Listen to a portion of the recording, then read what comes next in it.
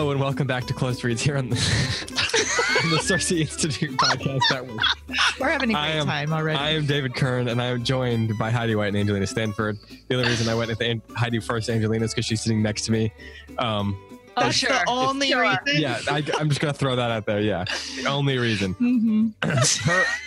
Alphabetically, she should go last. That's all I'm saying. First name and last name are both after yours in the alphabet. So the alphabet is crying for the natural order of things. That's all I'm saying. The reality is that I went first, and after that, it's all at that point. Who cares? Yeah, right.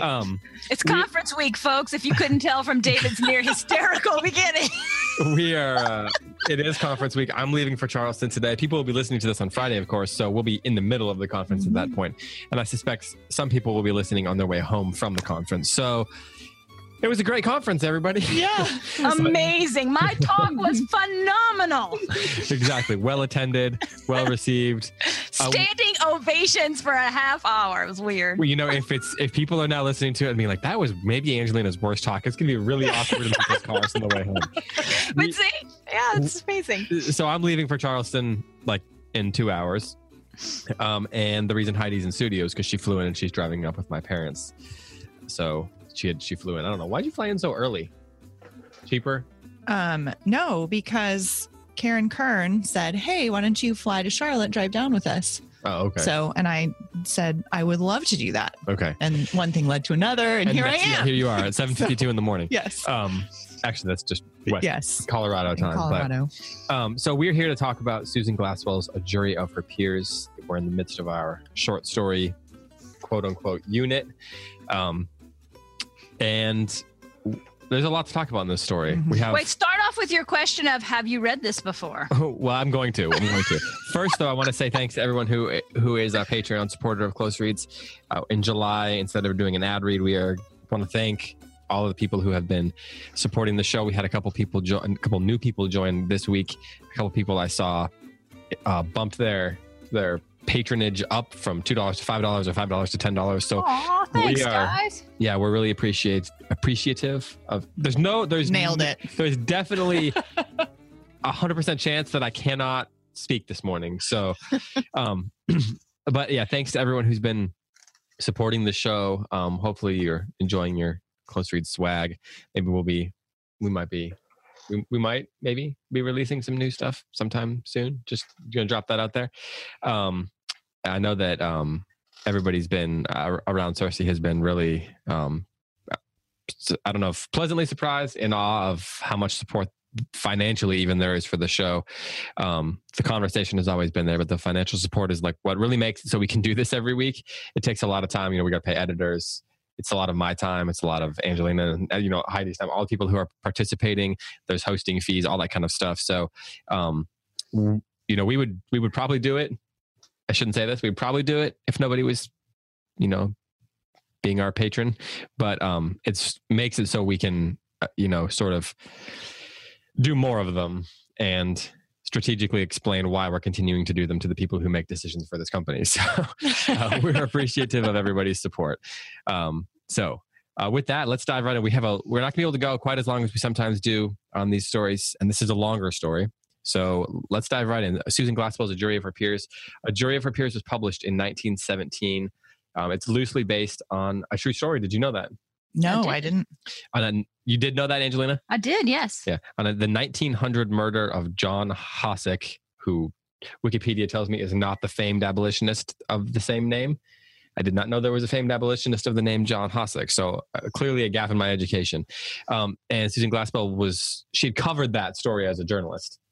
So she then wrote a story about it. She actually originally wrote it as a one-act play. She and her husband ran a early theater company that they started. And so she wrote a one-act play. And I can't remember now what that was called. Trifles. Trifles, that's right. Yep.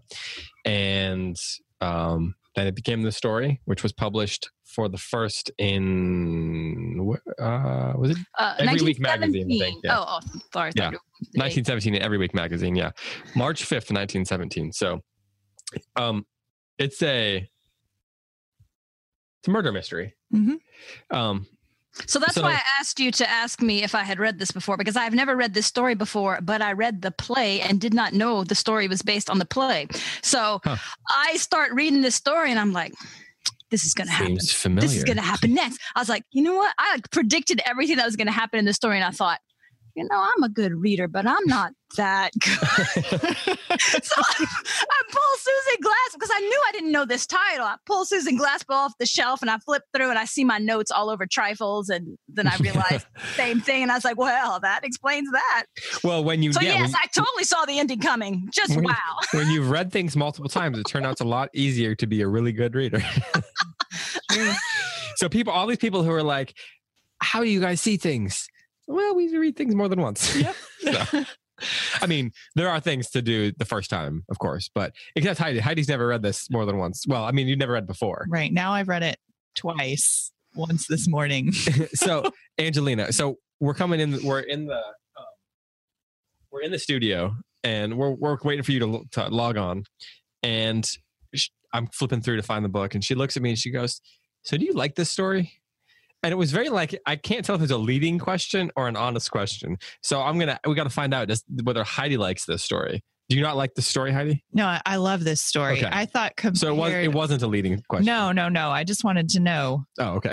But this, even more than Desiree's Baby, which we talked about last week, is a story by a woman for women. So I'm curious its impact on it. I am going to read this story. Do I like it despite the fact that it's like man-hating? Is that what you're saying? Well, I maybe that's what I'm saying, but I think that's not what I'm saying. I am Desiree's Baby could be read as a very human story. Oh, right. And whereas this is a woman's story. This is on the nose. And so I am going to read this differently than you are, no matter what, right? And so I'm just curious the impact on a man. And I'm not talking about defensiveness, just how do you read it?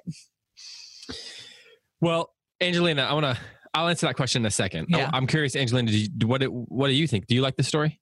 Oh, I love this story. Loved it the first time I read it years ago and loved it again this time. So do you feel like it's like sort of, how do you said on the nose, right? Do you feel like it's kind of on the nose in the way that she's describing it as sort of like a feminist, a piece of feminist propaganda? Wow. Was that a leading question? Not what I said.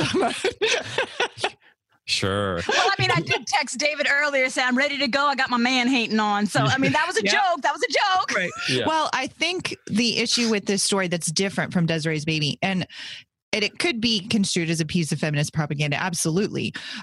Or just a, hard-hitting, truth-telling story that if you call it propaganda, you are, it's obviously. But I think what I meant more than that is... I want to clarify. Yeah.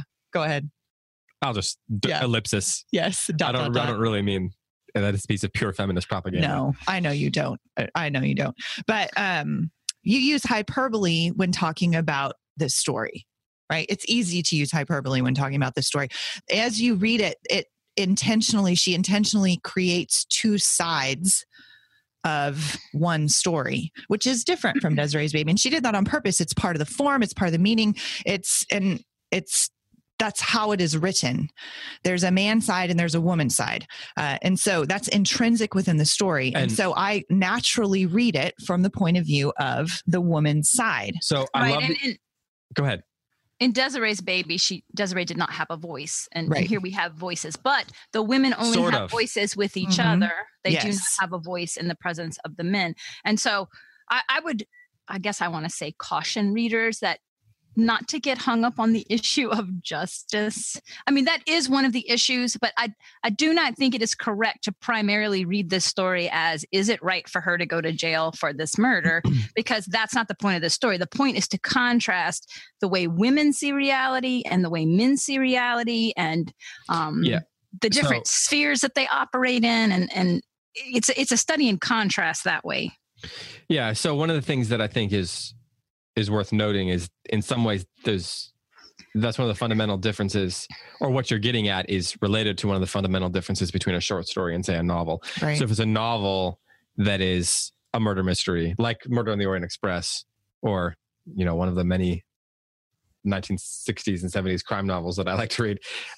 You've got the point is you have the whole length of a book to kind of suss out the questions of justice. Right. And what that's not really what this story is about. This story is not about, it's not really even about, did this person do it? Exactly. Right.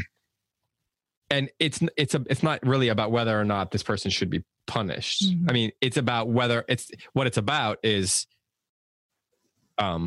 whether or not her peers think she should be punished for what she did. It's not about whether we think she did. It's more of a psychological study of what these other people think. But you were talking, Heidi, about the idea of two sides. Mm-hmm. And when I read this story, so the first time I read it was back in college in a fiction writing class. And the whole course was based on mystery and horror stories. So that's why it's in my giant Best American Mystery Stories of the Century anthology. That sounds like a cool class. I wish I would have taken that class. So a lot of it was very cool. So a lot of it was very sort of craft oriented. And I think there's a lot of subtle craft things going on here and a lot of things that are more obvious. Like she builds the layers into how she reveals the mystery and how she kind of reveals how good of a writer she is. So like in the first paragraph, you talk about the two sides thing. Throughout almost every page, there is an illusion or an image of something being two-sided. Yeah. So in the first paragraph, you get what her eye took in was that her kitchen was in no shape for leaving, her bread all ready for mixing, half the flour sifted and half unsifted. Mm-hmm. And so like, this is that objective correlative idea, right? Yes. Like she is creating all these images that are on the nose in terms of trying to express a theme through image and metaphor, but they're also, so she's got this objective correlative and she's creating all these images that reveal that theme. And like, you could have a lot of fun with students, for example, or just on your own. Like I had a lot of fun. You just look through all the two-sided images, which is something that Angelina talks about all the time, right? You bring that up all the time. Mm-hmm. Reversals and things being two-sided and the two images being put in opposition to each other. You'll see it. So this entire story hinges on two kitchens. Yep. I'm trying to find, so she's really good at creating images with meaning, and she's really good at signaling. Like she's really good at signaling a character's inner life through their physical life. Yes. So one of the great things, truly great fiction writer. Go ahead. One of the great things about short stories, and this is for our listeners who have expressed how much they are learning how to read. Short stories are very, very good for learning how to read because a novel has so much coming at you. It can be very difficult not to get overwhelmed and so much space is happening in between parallel scenes that you might miss it. But everything is compressed in a short story. And so it's a lot easier to trace that idea that things are going to build on itself and repeat. And each time it repeats for a reason. So in a short story, and I've said this before, everything that you need to know about this entire story is going to happen in the first paragraph. And that happens here, right? We have the idea of a woman being called away from her kitchen by the needs of a man. And she leaves everything in disarray, half done. And that is, of course, going to be one of the ways that Martha figures out what happened with Minnie Foster, right? Is that her kitchen was half cleaned. Something obviously stopped it. Something interrupted it. And then you also see so that's a plot point. Thematically, of course, you see the idea that she doesn't like her kitchen being left in disarray, and she doesn't want to be judged by it. And that's a large part, that feeling of you shouldn't judge a woman because you don't know what could have called her away. That thematic thing is going to push her through a lot of her behavior in the latter part of the story when she starts cleaning up the kitchen. And so there's it's really brilliantly structured. I quite enjoyed that, seeing the structure, seeing all of the foreshadowing of what they were going to do at the end. The fact that Martha constantly wants to cover over for Minnie Foster. She's going to excuse the dirty kitchen. She's going to clean the dirty kitchen. She fixes the quilt stitching. And then the jam, the fact that they want to perform a deception with regard to the jam. All of that points to this feeling that women need to be protected, and helps to prepare us for the deception at the end. Mm-hmm. Yeah, it's good. And protected by each other. That's a huge part of this story, even in the title, which I actually really love that title for the play as well. And then it kind of changes the story. That shows the power of a title. Mm-hmm. But the fact that Martha Hale remembers her as Minnie Foster is really lovely. And I thought that was just such a beautiful detail, how she names her separate from her marriage and remembers her as a happy child. It contributes to the pathos of the story, but also the structure, to your point, that everything matters in these short stories. You pay attention to everything, the descriptions, the repetitions, the names, title, all of it. Let's look at let's look at the way let's look at an early scene, mm-hmm. Put it that way. It is another, as I was looking here for the scene, another one of those two-sided things that comes up is the line where it talks about the sheriff was a heavy man with a big voice who was particularly genial, uh-huh. with the law abiding, as if to make it plain that he knew the difference between criminals and non-criminals.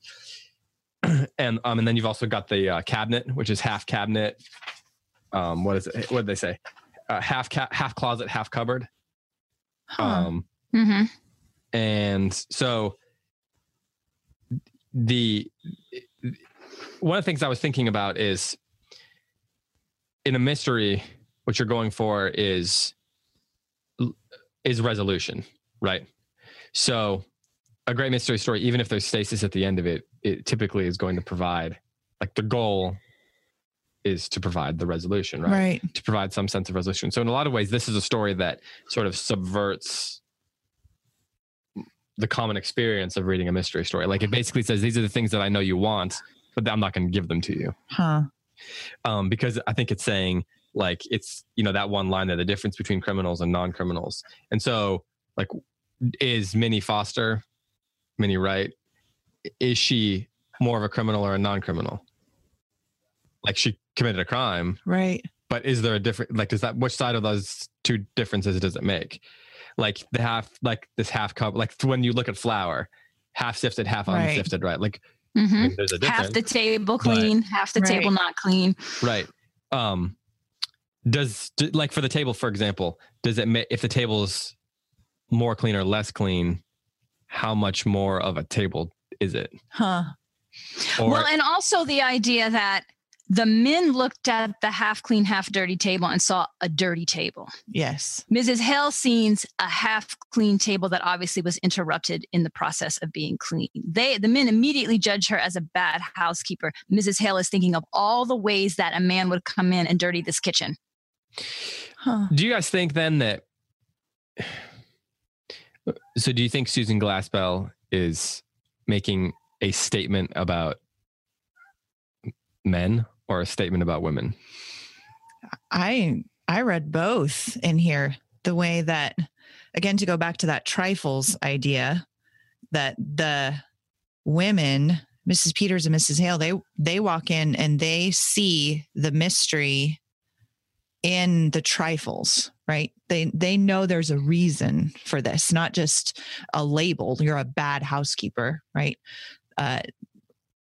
They see a world in disarray, and there's always a reason for that.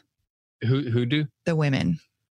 And that's where they go into the trifles in order to bring the resolution, right? To your point. Like, that's how they want to get to the resolution. They can bring order through things that are considered going into the chaos instead of just avoiding it and labeling it. That's the men don't even see that. Right. They just see a label. They see bad housekeeper. Well, okay. Devil's advocate here. Yeah. Do you think that couldn't you say it's just a matter of perspective, though? Absolutely. Of course you can, because they're actually both right. Both sides. It's halves, not opposites, right? Like, one of the things that the men keep talking about is it's such a cheerless place. Yes. And like, they're not wrong about that. They're wrong to blame it on her, though. Well, they're wrong because okay. Well, hold on. Let me respond to that. Yeah. I think that's actually not entirely true. So I don't think that they're wrong, not wrong. What's the correct phrasing of this? I think that they are in some ways right to blame her, not in that she was wrong for it, but that she was not able to, like, the women blame him, the husband, and the men blame her. They're both right to some extent. Like he did not create an environment that was cheerful, and she was not able to overcome that. Mm-hmm. So they're both, I mean, like, I'm ultimately sure we can say that as rights, the man's problem. But what they're pointing out is that her housekeeping and her was not such that it was able to overcome the problems that her husband presented. Yeah. I don't mean to say that I'm not taking blame away from him, but so they're right in as much as they're pointing that out. And so so what they're doing is so they're both siding with their own tribes. Like, Martha is not willing to, gender, Martha is not willing to judge Minnie. Right. But the important thing that I think Susan Glaspell puts in here that adds a lot of depth to the story is that the first third of the story is her judging her husband. Right. And the men don't judge right very much, but they judge the wife. So they each of them are tending to side with their own sex, right? Right. Go ahead. Well, I agree with that, but I think there's also another level going on here too. So considering when this was written, this is the Edwardian period. So right at the end of the Victorian period, you still have a lot of those same ideas at play. And in particular, what you're seeing here too, it's not just men and women, but it's public sphere, private sphere.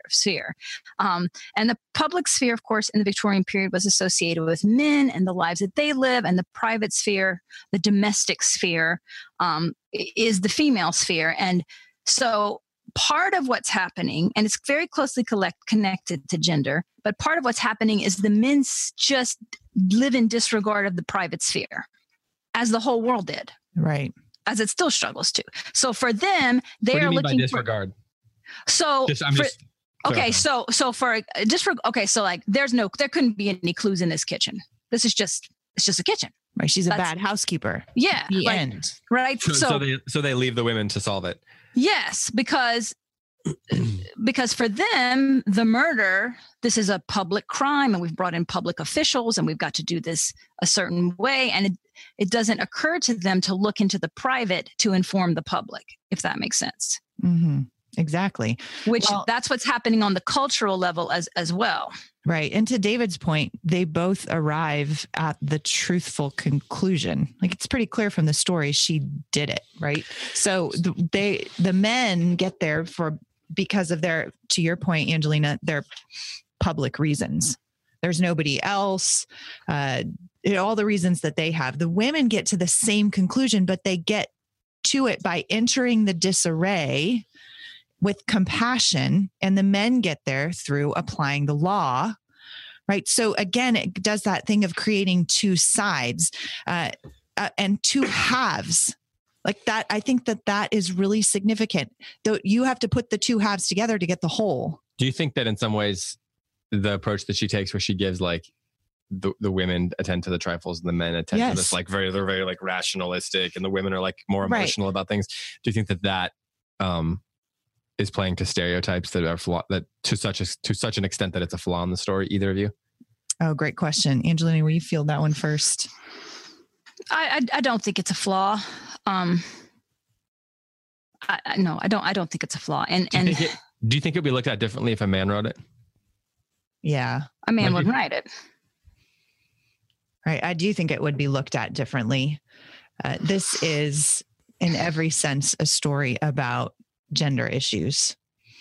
To your point, it's second, the idea of justice for Mr. Right is secondary. Again, that's so different from Desiree's Baby, which works on so many different levels. And So I think that's a valid question. I don't think it's a flaw in the story at all, but I'm not sure what a third wave feminist would think of this story. Okay. So I am actually I haven't done any reading on that. Yeah. I don't agree that the story is about two sides and you need both of them.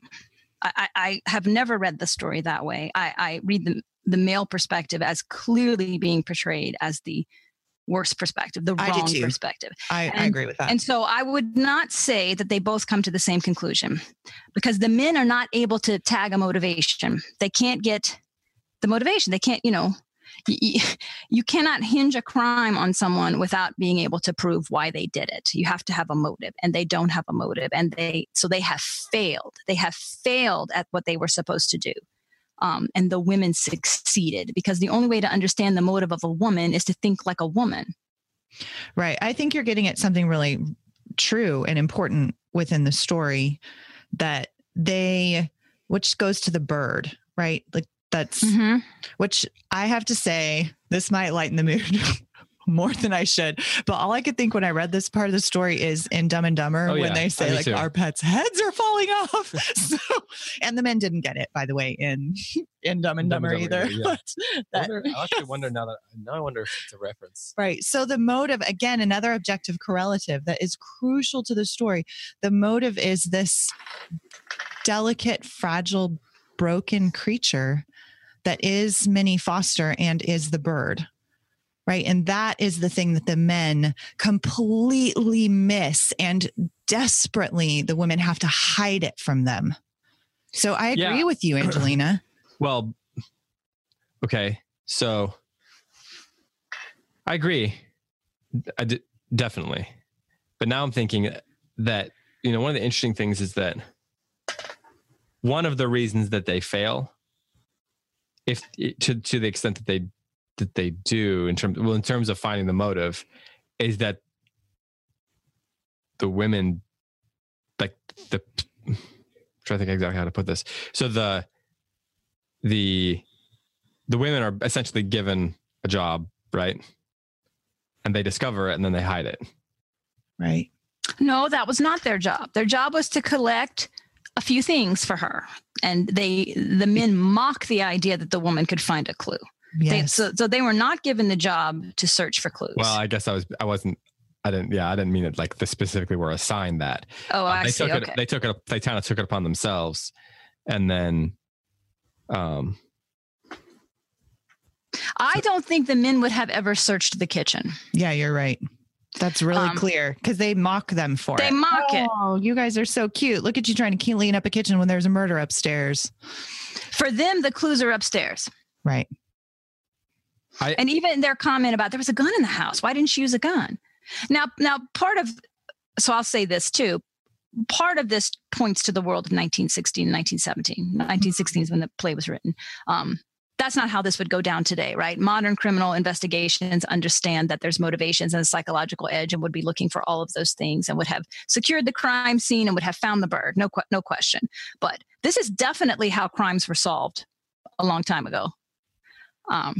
And so it makes for an interesting metaphor. The men are completely dismissive of the kitchen repeatedly, not just as potential for clues, but just as it's a woman's world. It just doesn't even cross their radar. Right. Right. And besides, she was a bad housekeeper, right? Right. So, that's all they can see. And again, that's a public idea. Yes. I don't think, and maybe I'm misreading you guys, I don't think the Susan Glaspell, I think she's much harsher to the women than you guys are. How so? Sort of coming to think. And I think that she's much more empathetic with the men. Not that she prefers the men over the women, but that she's more critical of the women and a little more empathetic of the men towards the men than you guys are arguing. Okay, I want to hear this, because I don't read that at all. Well, like, for example, all the stuff about how she's judging her husband. Do you mean Martha Hale? Martha Hale. At the beginning? Yeah. That's interesting. And you think wow, we read that very differently. I read all of that as, yes, your husband's an embarrassment. Susan Glaspell is showing us that your husband's an embarrassment. I don't think Susan I didn't read I don't read any criticism of women in this story at all. Well, I'm not saying that she's being like, I think that's part of the point though. I don't think that she's saying that, like, I don't think she is. I mean, I think she's being critical of the way things are done, but I think I don't think she's like saying that. So I'm trying to figure out how to say this. I think that this is sort of like it goes, this is not I don't think she's trying to be critical. I don't think this is a critical story. Like, I think it's like post-critical or something in some ways or something. Okay. It may be a difference in semantics because I don't disagree with you. I don't think the story is a criticism of men as much as it is, let's see the world how women see it. Right. So I don't think she's like setting up a I don't disagree with that. Yeah. Right. So I think we do agree. So but I do think, I mean, I don't, the two sides thing, you said you're not sure that you don't agree with that? I don't think it's two equal sides because she doesn't give us, she only gives the men's perspective to counterpoint the women. So like, we're not getting the way men would think about it. We're not. Right. Part of that's just the function of point of view. Well, yeah. So, because it's Martha's point of view. I think she's working under the assumption that we already know the way men view the world, and that this story is about helping us to see how women see the world. Right. I think that's true. Yeah. So, okay, this part where with the husband and his storytelling, mm-hmm. you view that as Susan Glaspell sort of standing behind Martha and saying, "Yeah, you're right. Your husband's a moron." Well, I don't know that I really. Well, she says, Mrs. Hale, still leaning against the door, had that sinking feeling of the mother whose child is about to speak a piece. And I know how that feels. You're like, don't embarrass me. That. Yeah. So wait, how is that not critical of her? Oh, I didn't think that was critical of her. How is that? Like, I can't even that doesn't even. I can't even understand. Because it's so condescending. Yeah. It's like you have never been married to a completely embarrassing man. That's all I can say about that. But I can. Right. Well, first of all, he then does not go on to prove her right. Huh. Does he not? I don't think so. Because what we're getting is I think so we're getting commentary, which is in her head. Right. It's not Susan Glaspell judging anything. No, I agree. It is the commentary. It is Martha's commentary. And I don't believe that he does anything to justify her opinion of him during that storytelling. Now there he was saying things he didn't need to. Mrs. Hale tried to catch her husband's eye, but fortunately the county attorney interrupted with him. Let's talk about that a little later, Mr. Hale. So the lawyer hears the same thing that she hears and calls him back to task. So he's distracted. But it works, though. When he began this time, it was very deliberately and carefully. He does correct himself. Like, he doesn't end this little. No, I don't think he corrects himself. I think the lawyer corrected him. Well, but it says specifically that he began. Oh, this is so interesting. Deliberately. No, what I mean is he did exactly what she said he was going to do, that he was going to wander off. And then right at the same moment when she thinks, no, there he goes, he's wandering off. The lawyer also hears that he's wandering off and says, talk about that later, get back to answering my questions. And then he does when the man says that. So this is where my point comes in about them judging, you judge your own tribe, so to speak. Right. The man's world, all the lawyers. Or you don't judge your own. Yeah. Yeah. So you're more likely to judge the opposite sex than you are your own. Which of course it comes across like I'm defending the men here, and I'm really not. I'm thinking more about the structurally. Right. See, even in those two sentences that are juxtaposed, you've got private and public. Mrs. Hale is trying to silently catch her husband's eye to alert him to you're going off track, right? Mm-hmm. The lawyer, though, he has the privilege to speak it, to say, no, get back on task. Right. And then but they both observe the same thing. Sure. And I'm not saying they're observing something wrong or that her observation is wrong. My point is that her judgment regarding that observation is extreme. Like to judge him to look at him and judge him and almost certainly treat him as a child for that kind of behavior, I think is not just. Right. Well, and this goes back to what we were talking about at the beginning of this Hamlet. Conversation. Yes, which is the issue of there has to be a way that in a story structured like this to create tribes or to shine a light, even if it's not intended necessarily to create tribes, although I'd probably argue well, you have to create conflicts. Right, that it is shining a light so on it that I realized I didn't think anything of. I did not judge her harshly for that. And I think it's because I'm a woman. So I read this in a tribal way, whether I mean to or not, no matter how much of a literary scholar I think I am, right? I'm reading this. Well, I think that Susan Glaspell is playing to stereotypes again here. So she's playing to the stereotype of the wife who sort of, even in an, there is for centuries, there has been the motif of, even in a world that was dominated by men, of the woman who like looked at her husband as a child. Right. Like that's a huge literary, that's forever. Sure. And,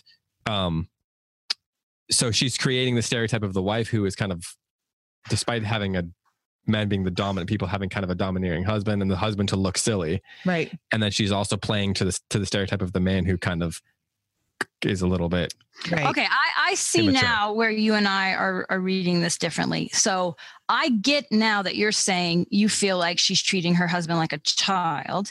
And I did not read it that way. I did not read the metaphor if she's standing there nervous like a mother looking over her child as meaning that she treats her husband as a child. Here's how I read that.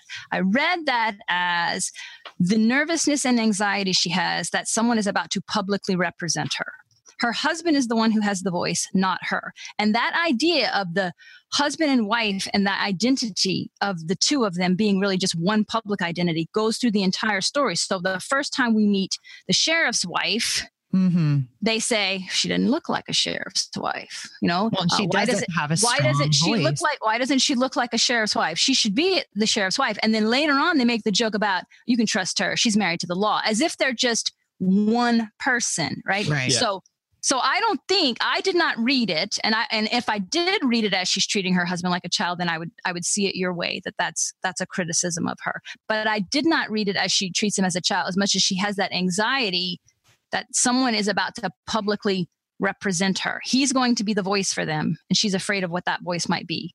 And that goes, I think, through the whole story, how the women keep trying to distinguish Minnie Foster from Minnie Wright. They're trying to give her that separate identity. And right at the beginning of the story, we know that the sheriff's wife has a separate identity, although the men don't see it. Mrs. Hale sees she doesn't look like a sheriff's wife. The men can't see that. They're like, oh, she can be trusted. She's the sheriff's wife. She's married to the law. It's like she is the law.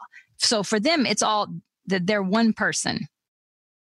Yeah, and I totally agree with that. I mean, we're kind of talking about like very subtle differences here in this story. We're on the whole, we're going to agree on almost all of this. I the part about the sheriff's wife, there are long stretches where the sheriff's wife doesn't actually have a name. Right. She's just called the sheriff's wife. So I went back and forth, and I noticed there was a lot of alternating between that. Like it would say Mrs. Peters, and then it would say the sheriff's wife. I was trying to figure out what she was doing there. Whether there was differences of point of view, like where it was saying Mrs. Peters, if that was one point of view.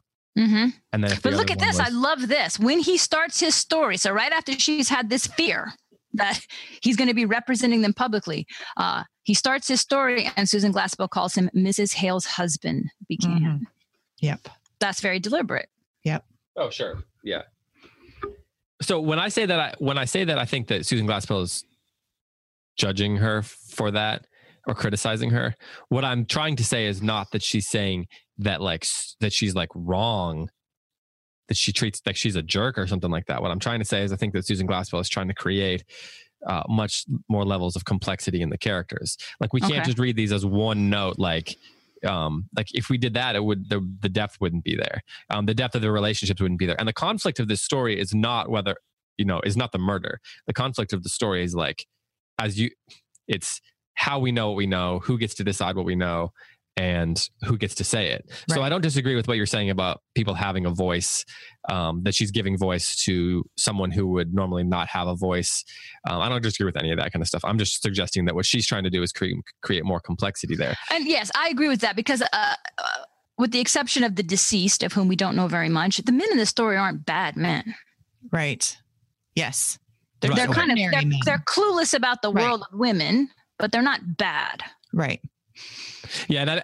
And that's where I think, but women might be clueless about the world of men. Like, I don't mean that to be one-sided. Right. I was going to say, I think what Susan Glassfield's kind of getting at there is that, like, because it's so difficult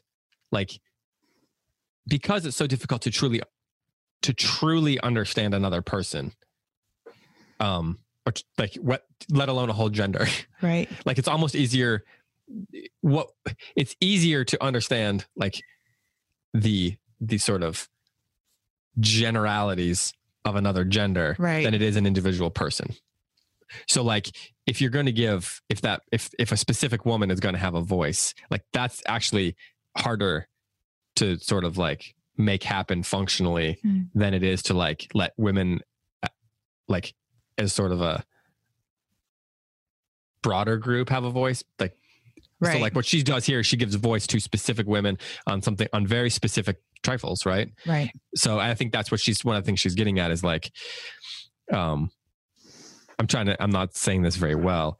I think she's trying to give voice to specifics. Right. Yes. To specific people. Yes. She's not she's not saying women need a voice. It's not like a political thing, like women need a voice. Right. It's more like this woman needs a voice. Right. Yes. And I love one of the ways that she does that is that Mrs. Hale and Mrs. Peterson, they don't have the same voice. And we never, and so Mrs. Hale doesn't even know how to interpret the sheriff's wife. She's afraid. And she doesn't hardly say anything until the end, right? When she surprises us all by saying, I had a kitten once. Yes. And now all of a sudden, you know what's been going on in her head, but you didn't know. Mrs. Hale didn't know. None of us knew. We're all working under the assumption that she's gonna tell her husband. She's gonna and turn this over. That's where the point of view is awesome, because it's all in Martha Hale, and then it's being revealed bit by bit. And it's a mystery story, and the tension comes because of the slow reveal of information.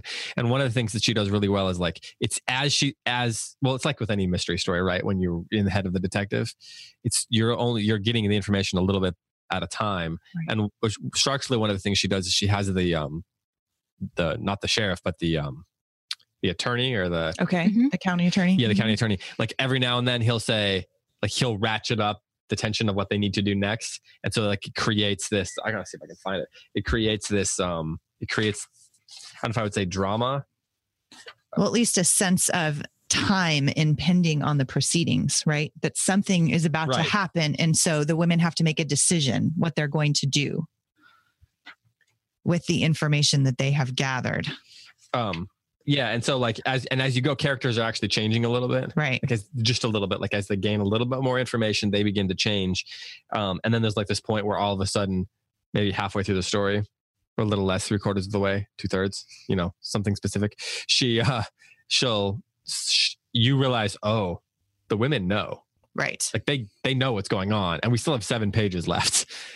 So then the question, go ahead, right? Oh, okay. So I found something that you were referring to, David. It's good. Hold on. Let me try to figure out where it is in the story. Have they found the bird yet at this point? Oh, yes. They found the bird. Mrs. Peters is having her internal struggle over her divided loyalties. She's looking on the internet, so we don't have page numbers here. I'm sorry, I can't give you a page number. She sank into her chair. Okay. The county attorney did not heed her. No sign of course, right? That's how the paragraph begins. The county attorney did not heed her. Yeah. No sign at all of anyone having come in from the outside, he said to Peters, in the manner of continuing an interrupted conversation. This is a brilliant paragraph. Their own rope. Now, let's go upstairs again and go over it piece by piece. It would have to have been someone who knew just the blah, blah. So they kind of swoops in to give information that they are closing the door in behind them. Yes. And they're not paying any attention to the women who have just discovered this bombshell of the bird, and Mrs. Peters, who I find just the most interesting character because her loyalties are genuinely divided because she is married to the sheriff.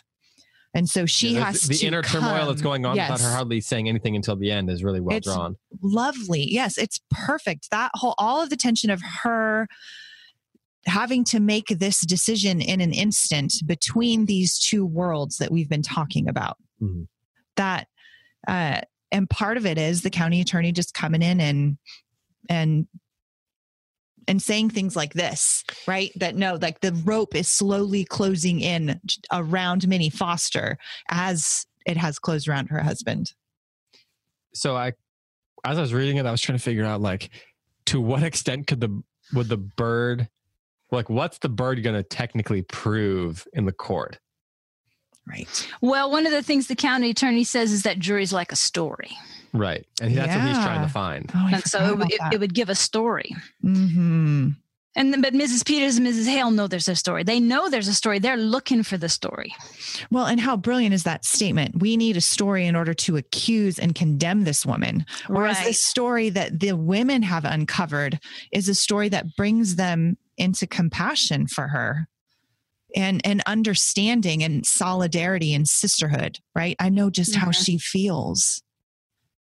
Was it really wrong? Which, again, is not the point of the story. I don't want to get bogged down with that, but that's what's going on with them. Whereas the men are just looking to, solve the case. My favorite line in the whole story, and I don't know if this is apropos to anything we're talking about, but my favorite line is when the men say, really, we're supposed to believe you didn't wake up when somebody came in and slipped a rope around his neck? And Mrs. Hale thinks, well, he didn't wake up. But then I just love that. And then she's like, I'm a sound sleeper. Yeah. So there's this part a little bit after, I think it's right. I'm trying to find the spot that Heidi was just reading. But it's right after they found the bird. Yeah. And it says, suddenly she leaned forward, looking intently at the cage. This is Martha. What do you suppose went wrong with it? I don't know, returned Mrs. Peters, unless it got sick and died. But after she said it, she reached over and swung the broken door. Both women watched as if somehow held by it. You didn't know her? Mrs. Hale asked, a gentler note in her voice. Not till they brought her yesterday. She, come to think of it, was kind of like a bird herself. Real sweet and pretty, but kind of timid and fluttery. How she did change. That held her for a long time. Finally, as if struck with a happy thought and relieved to get back to everyday things, she exclaimed, tell you what, Mrs. Peters, why don't you take the quilt in with you? It might take up her mind. I think this is where they know. Yes, I agree with that. And there's the whole you didn't know her line, like even the way it's punctuated and written, and like there's a gentler note in her voice. And yes, I think Mrs. Hale is trying to not let Mrs. Peters know at this point because she doesn't know she can trust her. Oh. Well, that's interesting. I hadn't thought about that. When I read that scene, I think Mrs. Hale instantly knows what it is and then tries to divert Mrs. Peters' attention. Okay, so this is where maybe this is a difference in terms of how we like to read stuff. I'm very intrigued by the question, at least for a conversation. I'm not saying we have to talk about it now, but like you mentioned that this isn't really a story about justice. And I agree with that. But that's still a conversation you can have. Right. Like right. You could, yes. Say, do you think she should reveal it? I do think it's about justice, but I think the object of that justice is not John Wright, but Minnie Foster. Yes. Yeah. Two sides again. Two things. Yes. Because, there is the question. I mean, there's a lot of questions of justice here. Right. Would it be just, should they reveal what they know? Right. Should Minnie Foster have done what she did? Or can we at least have empathy for her? I think that's the big question is like, sure, she probably needs to be punished legally. Like legally, there's no question that if she did it, she needs to suffer the consequences of that. Well, but what does empathy legally, there's no question about that. Well, because, if you want to get all legal about it, if I was her lawyer, I'd give a post-traumatic stress defense. Sure. But I'm saying if she killed the guy, right, there needs to be something, a discussion needs to happen. I'll put it that way. Yes, agreed. Now, I do think it's interesting that in terms of the story, let's see if you guys agree with this. In terms of the story, I think we are to believe that justice was done to John Wright. Right. I agree with that. He's almost a moot point in some ways. Like he's gone and he was a jerk, right? That seems to be so what do we do then? Yes. But he fell into the hole he dug for someone else, right? Right. So now it's like, what do we do? To the point of why wasn't he shot? He wasn't shot because the bird neck was broken. Right. And so therefore that's the objective correlative. He deserved then to die strangled. Right. So there's this justice there. Minnie Foster's not a dummy. She did to him what he did to her. So then you have the question of, I guess one of the big questions is, what is the relationship between empathy and justice? Right.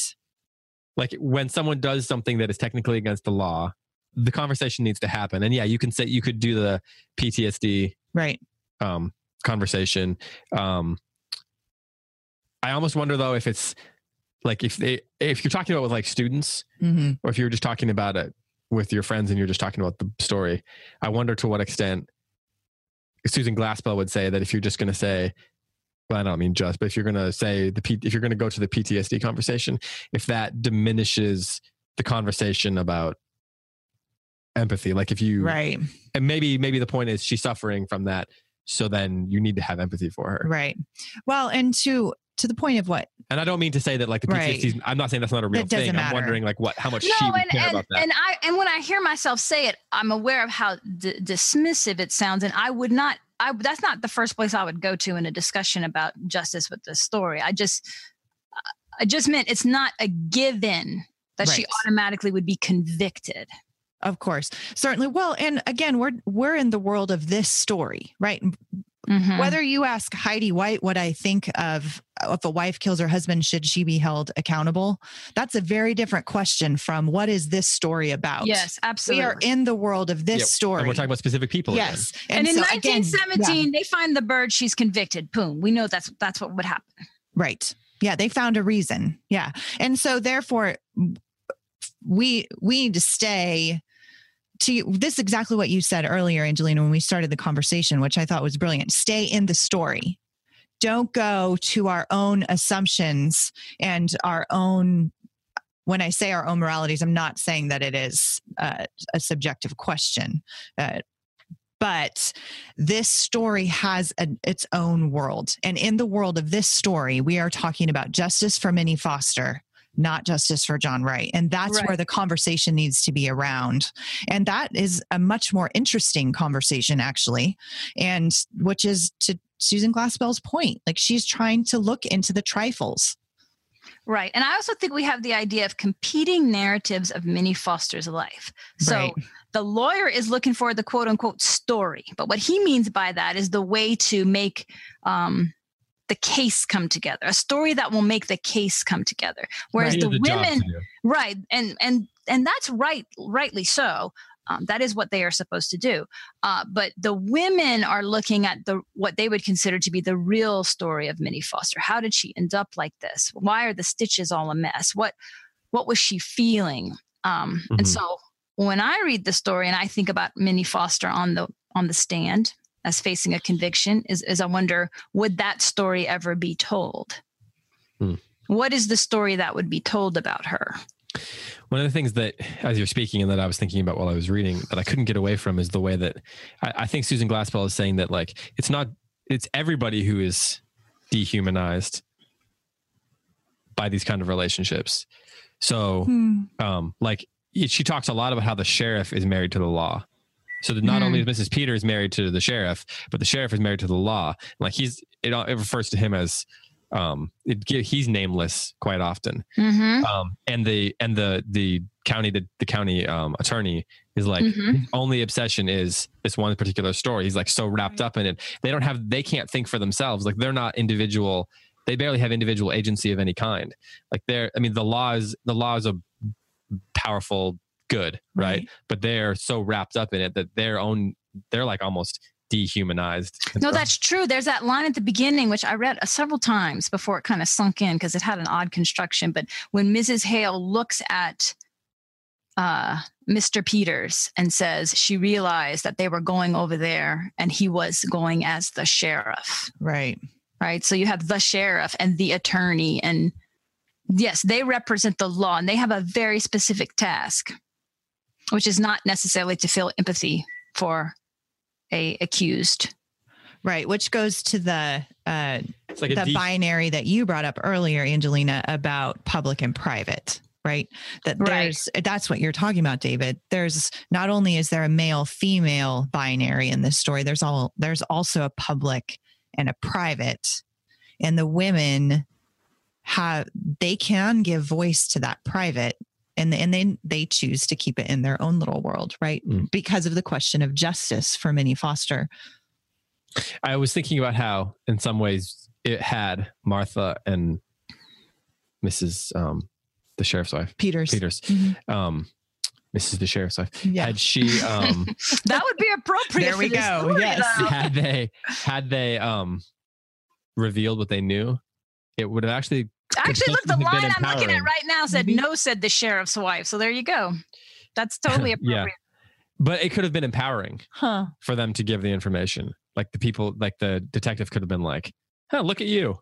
You know. Okay, like so I kind of read it. I'm having a hard time. We gotta close this down here pretty quick. But I kind of read it as they don't think that they will understand. Right. Like the motivations. Yeah, if I give them this bird, they're going to think X, but really they should think XY. Yeah, I agree. And that goes back to what I'm saying. Like when you're so caught up in a specific way of looking at the world, like the attorney is, it diminishes your human capability to interact with it fully. Mm-hmm.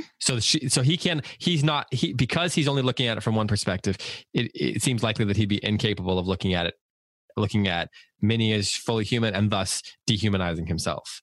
And I think that that's also part of what's going on here. And that, what is it? What's it going to mean to Martha and Mrs. Peters for the rest of their lives to hold that secret in? I think that's an interesting question. A very interesting question. All right. Final thoughts. We got to wrap this up. We got to go to a conference. How do you want to go first? There's a lot more we could have talked about. There's so many structural and narrative things here. Angelina talks about the public and private. There's a lot of things we can talk about that as related to how the characters evolve in the story and how they're presented. Right. This is a story that benefits from being read and reread, at which I have failed, but I'm going to, I still have the rest of my life to read it again. So I would say the next thing I'm going to be paying attention to as I go through are all of the characters making decisions. At what point does, Angelina, you brought up that point earlier. I think this is when, whatever it was that you said, and I want to pay attention to those points. And I think Susan Glaspell gives us enough to be able to interpret those points and saying, here's when Martha Hale makes such and such a decision that leads to, there's lots of turning points in this story as the information is uncovered. Right. Mrs. Hale makes that decision very early that she's going to keep this information. She has no divided loyalties, right? That's right. That's right. A farmer's wife who failed to visit her friend over the years and she feels bad and she wants to make up for that, all these things. But it's different for the other characters, particularly Mrs. Peters, who is the most tormented throughout the process, and rightly so. And so at what point does she make these choices? At what point do the men have an opportunity to believe the women or ask them questions and choose to belittle that, those kinds of things. So I'm going to read it again and pay attention to those moments more. Mm-hmm. That's good. Just there was a moment which really kind of emotionally affected me in the story at the very beginning when they get to the Wright house and Mrs. Hale pauses at the threshold and she doesn't want to cross the threshold and she says it's because she didn't come in the past, and just this idea of I didn't come as a friend, so now how can I enter this house as accuser?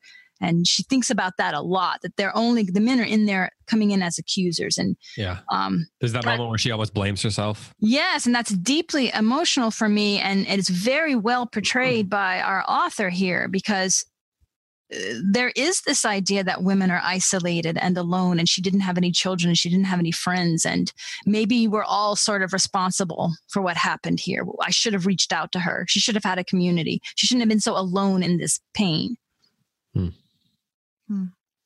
Yeah. I love the way you talk about the private and the public, because I've been thinking lately about how like the development of character in any sort of fiction, whether it's a play, a movie, a novel, a short story, whatever it is essentially sort of the confluence of those two things.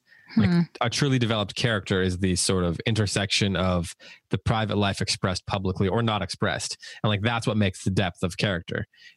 It's when to cultivate a fully human character, like a real character, multidimensional character, you have to be able to get at the inner life and figure out how much of that it becomes public and how much of it stays private. And that's like that is the character, that is the conflict of character within any great story. So I love how you bring that out. And I think this story gets at that in a really sort of inventive way. Right. Oh yes. And I mean, I just finished reading E.M. Forster's Aspects of a Novel. He talks about that. And I was reading some Northrop Frye essays that talk about that. They all talk about how the novel lets you see inside of a character. And I think about how much of the tension that, and I bet our readers don't know what I'm talking about, how much of the tension that I feel in a story is in those disconnect moments between two characters where we know what they're each thinking versus what they're saying. Right. You know, and you just want to be like, just tell him you love him, right? Like, tell him you're sorry. You should tell her and they're feeling it, but they don't say it again. So I think, you're well served to read stories looking for the public and private, because the things we say versus the things we're feeling, there's so often that disconnect. And that's what causes so many conflicts in stories and in life. Right. Yeah, that's good. Well, I gotta go. Thanks. As do we all. The suitcase will not pack itself. Exactly. Sadly. Yeah, seriously. What do you think of hiring a packing assistant? Oh, brilliant. I am all for all kinds of, I have the long list of assistant needs. That's right. Yes. Yes, David, have your children pack for you. I can't wait to see your outfits for the week. No. Jeremiah. Oh, Jeremiah would have you on point. I take that back. I'm actually probably fine. Tell him Coulter is very thorough and Jeremiah's stylish. Shirt. Exactly. And hide a comma in it. Yeah, exactly. That's right. That's exactly right. Thanks to everyone who has been supporting us on Patreon. Thanks for all the conversation. If you want to join the conversation on this show, you can obviously do that on Facebook. And then make sure that you have signed up for the Close Reads newsletter. That will be going out again in a week or so. Well, probably next week. So like 10 days from now for a second issue. I love that. You just made a portmanteau word. Lewis Carroll would be proud. Well, so sign up for that. You can do that on the link at the bottom of the description, wherever you are listening to the show. And again, thanks for listening. Thanks to Heidi White and Angelina Stanford for another lively conversation. Happy reading, and we'll be back next week with another short story.